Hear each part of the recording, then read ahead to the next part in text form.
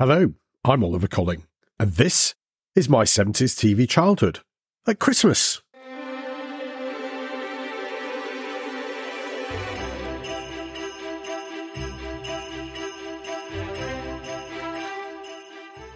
Welcome back to my 70s TV childhood, and thanks for joining us for our Christmas special. Unlike most of the Christmas specials we used to love in the 1970s, this hasn't been recorded in the summer and kept waiting to be unleashed on you just before the big day. I'm recording this middle of December. In the UK, the weather outside is frightful, but the fire is so delightful, as Frank Sinatra once sang. Although I don't really want it to snow before I stop working for Christmas because, Frank, as nice as the sentiment is when you sing "Let it snow, let it snow, let it snow," it doesn't help me navigate the British road network very well. Anyway, the shops are full of Christmas gifts. The tills in the German Christmas markets across the UK are ringing merrily, and across the country, small children are awaiting the arrival of a very special visitor on Christmas Eve. Ho, ho, ho, ho. As an aside, I wonder what they do in Germany. Do they have British Christmas markets where you can buy a roast beef sandwich washed down with small glasses of real ale for €20 a piece? Or perhaps there's no one left in Germany, so they're all over here instead selling their wares to us. Somebody might know, so if you want to, get in touch. So, this is our 4th Christmas special, which means we've been doing this podcast for quite a long time now. Too long, perhaps, for some of you, but it means we are looking at going into our 5th year of the podcast in January. As always, I want to thank you, our listeners, for supporting the podcast in what are staggeringly large numbers. The pleasure I get from hearing from you about particular TV shows or memories you have after listening to the podcast makes it all worthwhile. And if you're new to the podcast, then a very warm welcome to you. It's really good to have you listening. And, as Bing Crosby and later Michael Bublé said, it's beginning to look a lot like Christmas. So I'd like to take you back to the 1970s once again, and to that very special time of year, which is Christmas. I loved Christmas as a child. The building expectation, the excitement of what Father Christmas may or may not bring, getting together with relatives, and being off school for a few weeks and able to indulge in watching more TV.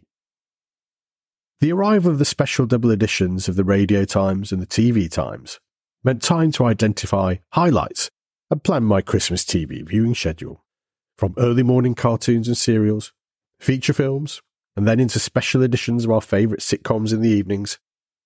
1970s Christmas TV had a different feel from the rest of the year when, as I'm sure many of you will remember, TV wasn't on all the time, particularly not on BBC.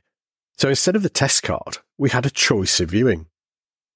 Hard to imagine that now, in the days of video on demand, catch-up and Netflix. We also had lots of special Christmas-themed adverts.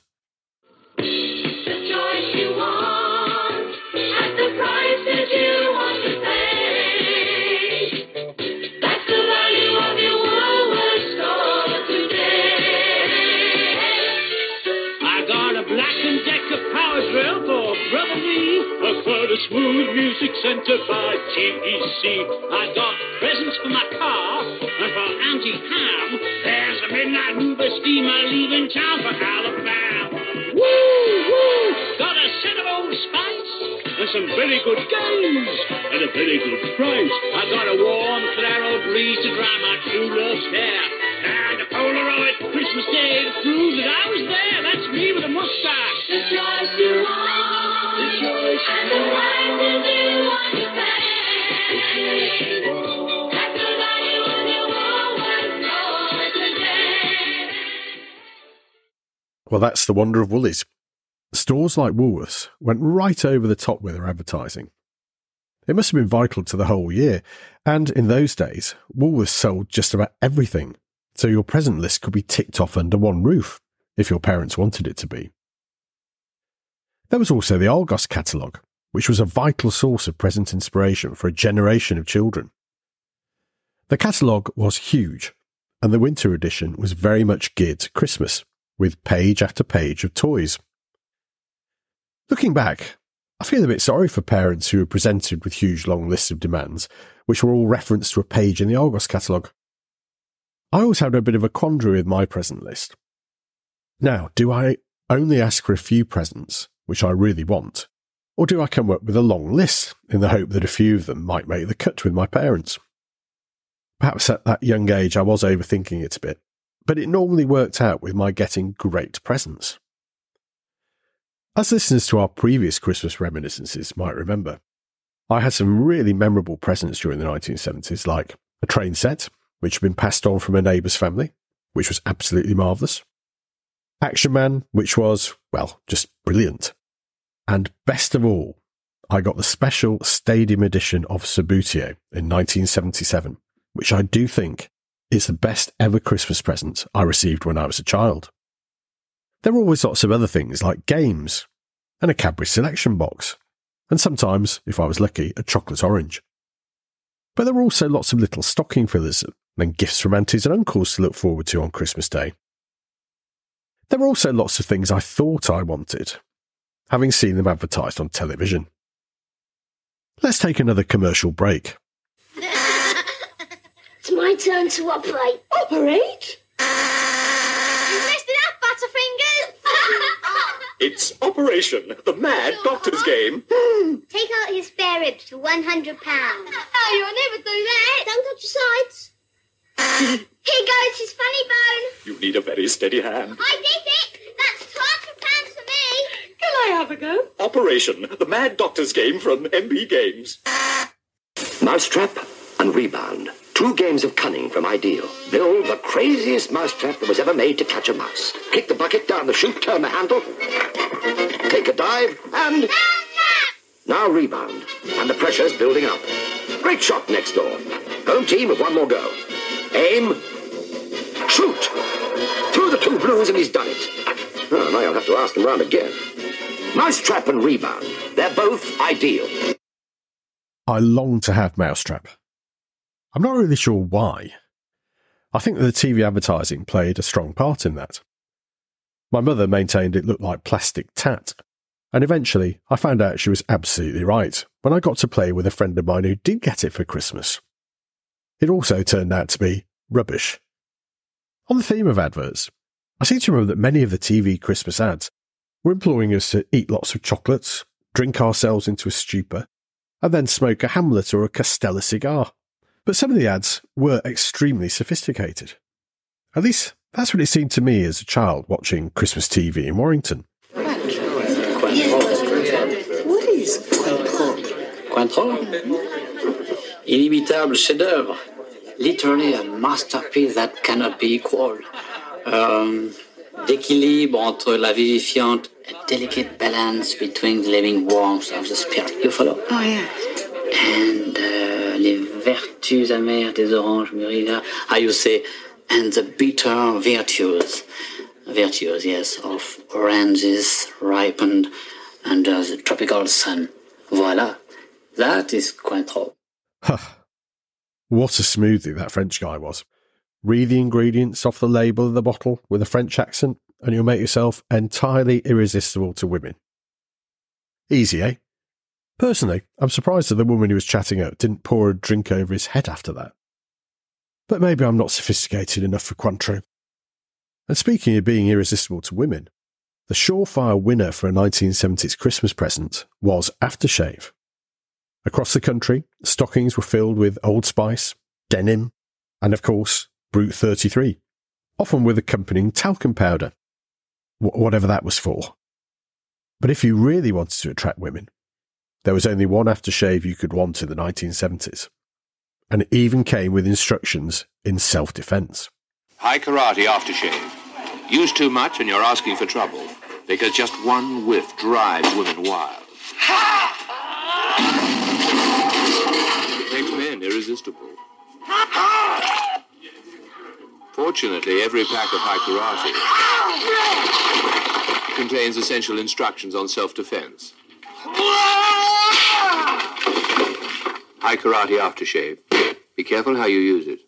I think we had some very funny ideas about relationships in the 1970s given that advert. But I suppose we had funny ideas as a society about lots of things. But back to Christmas presents. What would be a good present for a grown-up in the 1970s? how about some of the latest photographic technology brought to life by Felicity Kendall and Richard Briers in this advert from 1979, in which they appeared as their sort of Tom and Barbara characters from The Good Life. For the hardest people in the world to buy for, how about the world's simplest camera? Polaroid 1000. You don't have to worry about focusing. Just as well over Christmas. Because there isn't any. You just push this button. If they can find it.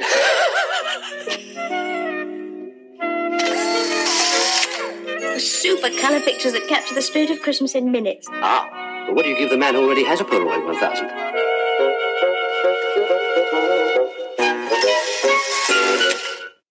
What a brilliant idea. You take a photograph and you can look at the photograph there and then, instead of having to take your film to the chemist, wait a week, and then go back to collect your photographs, only to find that half of them didn't come out and the other half were, well, not very good. I think this idea of taking pictures that you can actually view immediately after you've taken them might just catch on. As you may suspect, I'm quite keen on my gadgets, and that was true as a child in the 1970s. And in 1978 and 1979, my main Christmas presents were a 4-band radio and then a year later, a cassette recorder and player. The radio was a Sony radio. It was eye-wateringly expensive for those days. And it had 4 bands: VHF, better known now as FM, medium wave, long wave, and shortwave. I was fascinated by shortwave radio, and it opened my ears to all sorts of strange broadcasts from around the world, including the likes of Radio Moscow, whose anti-capitalist communist rhetoric I found fascinating as a 10-year-old.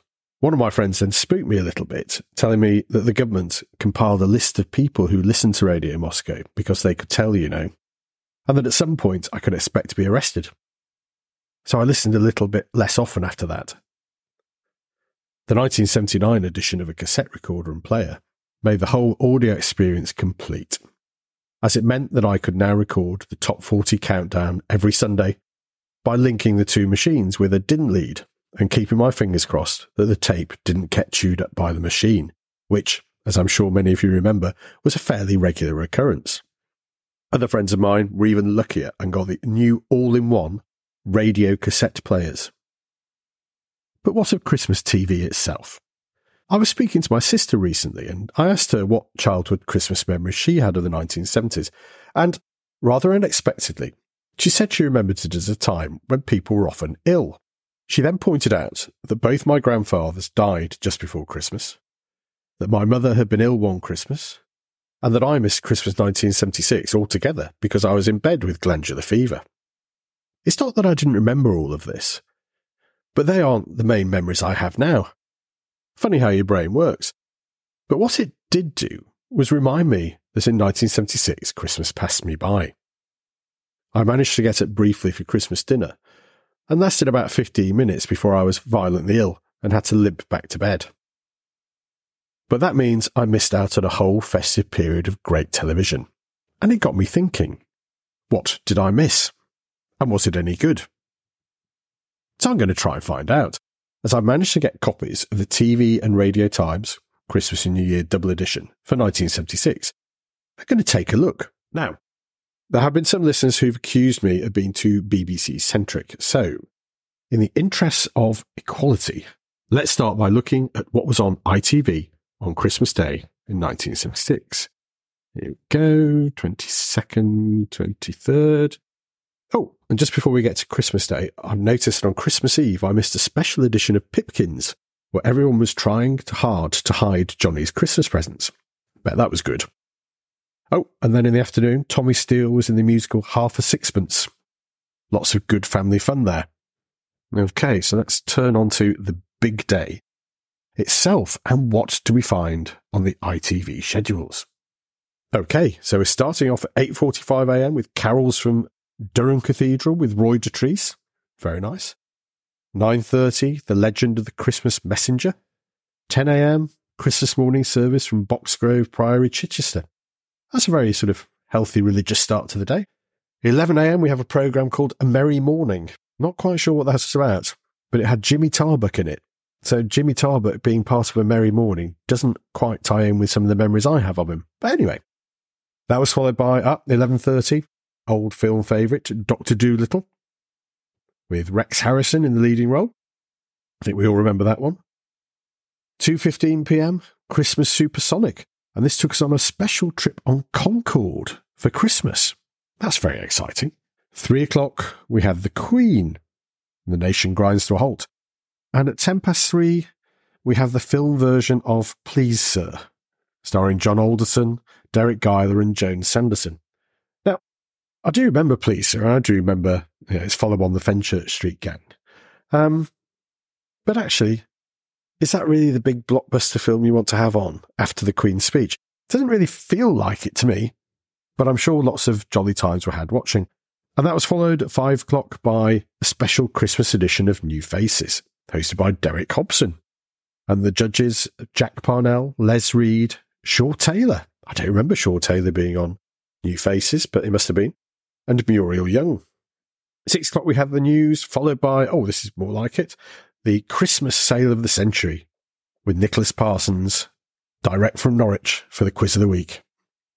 Brilliant. 6:45. What have we got? The John Curry Ice Spectacular with Millicent Martin and Wayne Sleep. What is it about ice skating? All of these things that we used to have on that were on ice. I still don't quite get that. And the big film of the evening was, at 8 o'clock, Waterloo, starring Rod Steiger. Yeah, that doesn't seem very festive either. Yes, a recreation of the Battle of Waterloo. Not very Christmassy, I don't think. More news at 10:25, followed by Two's Company, with Elaine Stritch and Donald Sinden. I'd forgotten about that one as well, actually. And we end with 11:05, Celebration with Sir Geraint Evans, Petula Clark, Ray Smith and Angharad Rees. So that sounds, I'd imagine, like lots of nice readings and songs, etc. And at 12 o'clock, there's something called Christmas Pie, which the TV Times doesn't actually tell me what that is. But I'm sure it was very, very good. Some reasonable stuff in there, but I'm feeling slightly underwhelmed. Perhaps I might have been better off being ill in bed. So let's put that down. Let's pick up the Radio Times. Okay, let's see what that has in store for us. And let's start with BBC Two. So BBC Two didn't kick off until 12:10 with some Christmas Day reflections spoken by Ian Mackenzie. Very nice. 12:15, we've got Horizon documentary on the mystery of King Arthur and his Round Table. That sounds quite exciting. Oh, and at 1:05, we've got Christmas Day Playaway. And according to the Radio Times, this is an entertainment for children. Well, we sort of knew that, didn't we? Starring Brian Cant with Tony Arthur, Chloe Ashcroft, Derek Griffiths, Lionel Morton, Spike Keighley, Alan Rushton, Jeff Crampton and Stephen Henderson. I think I'd probably like that, so I'm a bit sorry I missed it. At 1:40, we've got Carols from King's College, Cambridge, repeated from Christmas Eve. Repeats within 24 hours. 3 o'clock, we have The Queen.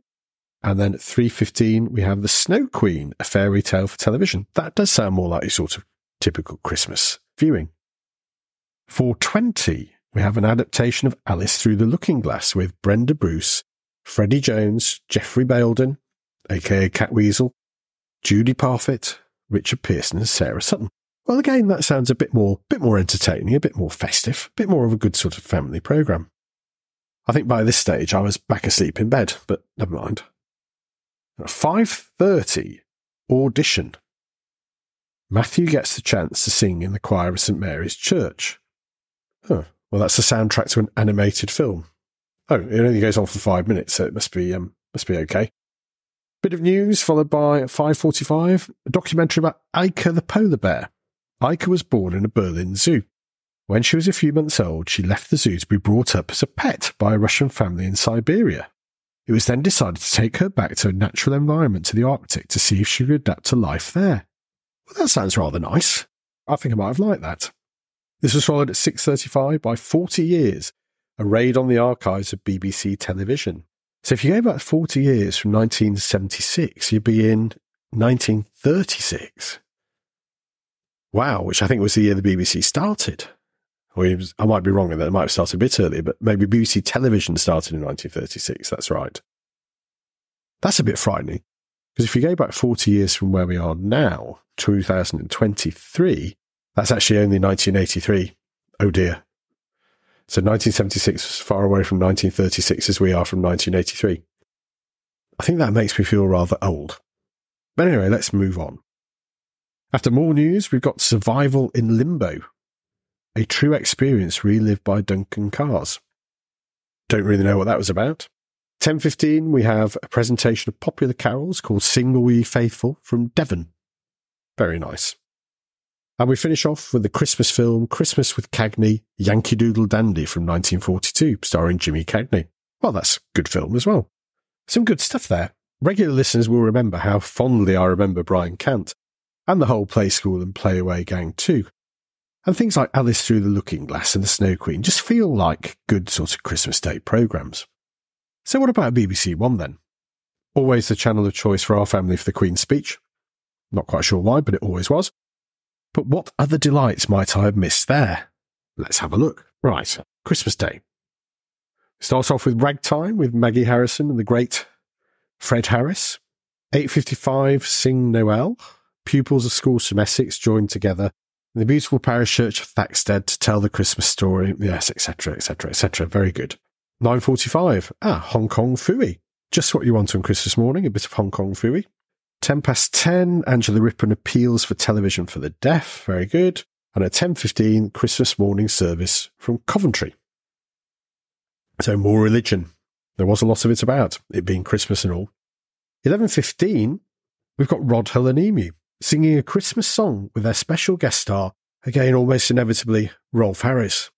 11:45, Four Clowns, films featuring Laurel and Hardy, Charlie Chase, Buster Keaton. 1:20, Holiday on Ice. What is it about ice?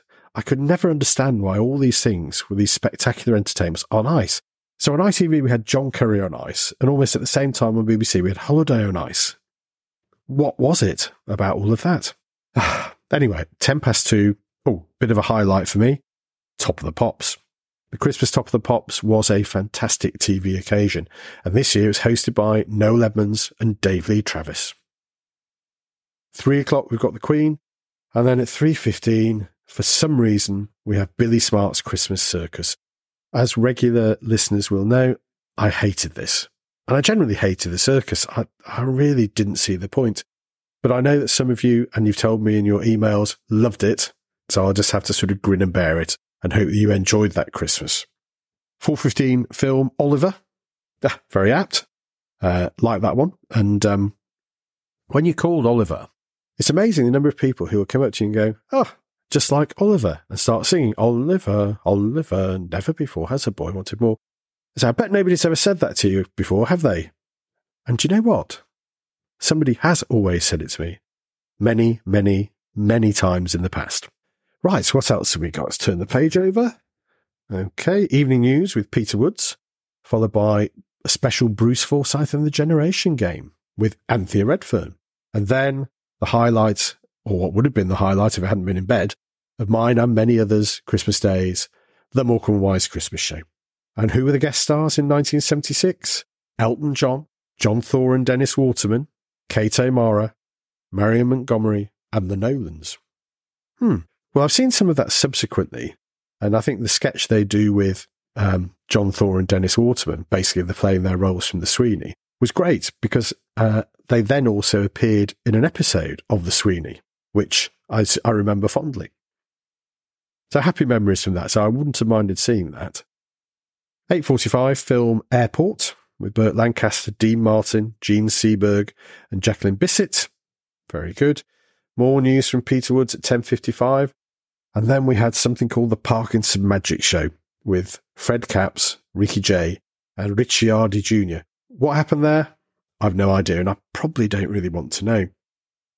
And then we closed down. Nothing too late, nothing too outrageous. That was it for our Christmas Day viewing. Do you know, having just run through that, part of me thinks I might have been better off being ill in bed, particularly for Holiday Ice and especially for Billy Smart's blooming Christmas Circus. But I would have enjoyed Morecambe Wise, and the two of them with Regan and Carter would have been well worth seeing.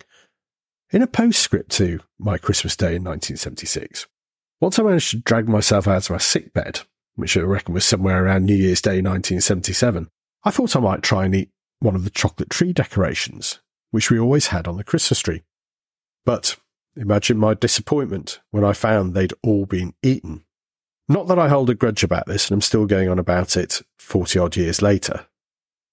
But I mentioned it to my sister when we spoke recently, as I've always thought she must have eaten them all. But she maintains that it was she and my parents who polished off all the chocolates while I was lying in my sickbed. Now, neither of my parents is around to dispute this, so I think it's going to have to remain a mystery. Well, I think it's about time for me to get my chestnuts roasting on an open fire, to start decking the halls with boughs of holly, and to start trimming my tree, whatever any of that means. So I hope you've got a good supply of Advocaat and lemonade, a few bottles of Babycham, and a crate of QC British Sherry to see you through the Christmas holiday. Don't forget to open that box of special Christmas biscuits that you'll only have a couple of before throwing them away in April. And if you're thinking of buying some dates because that's what you're supposed to do at Christmas, I suggest that you don't bother. Seriously though, thank you for listening. Not just today, but throughout this year. And I'd like to wish you all a very happy, healthy, and joyous Christmas. We'll be back next week with a very special episode of our podcast, in which we'll be remembering the great and much missed Bob Monkhouse on the 20th anniversary of his death. Really hope you can join us for that. In the meantime, if you have any Christmas memories to share or any suggestions on what you'd like to see featured in the podcast, you can visit our blog at www.my70stvchildhood.com, leave a message on one of our many social media sites, or just email me directly, oliver@my70stvchildhood.com. So take care. Don't forget to like, rate and review us wherever you get your podcasts. And join us again soon for more from My 70s TV Childhood. Happy Christmas.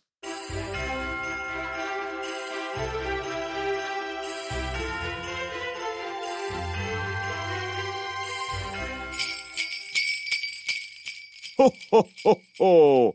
Merry Christmas!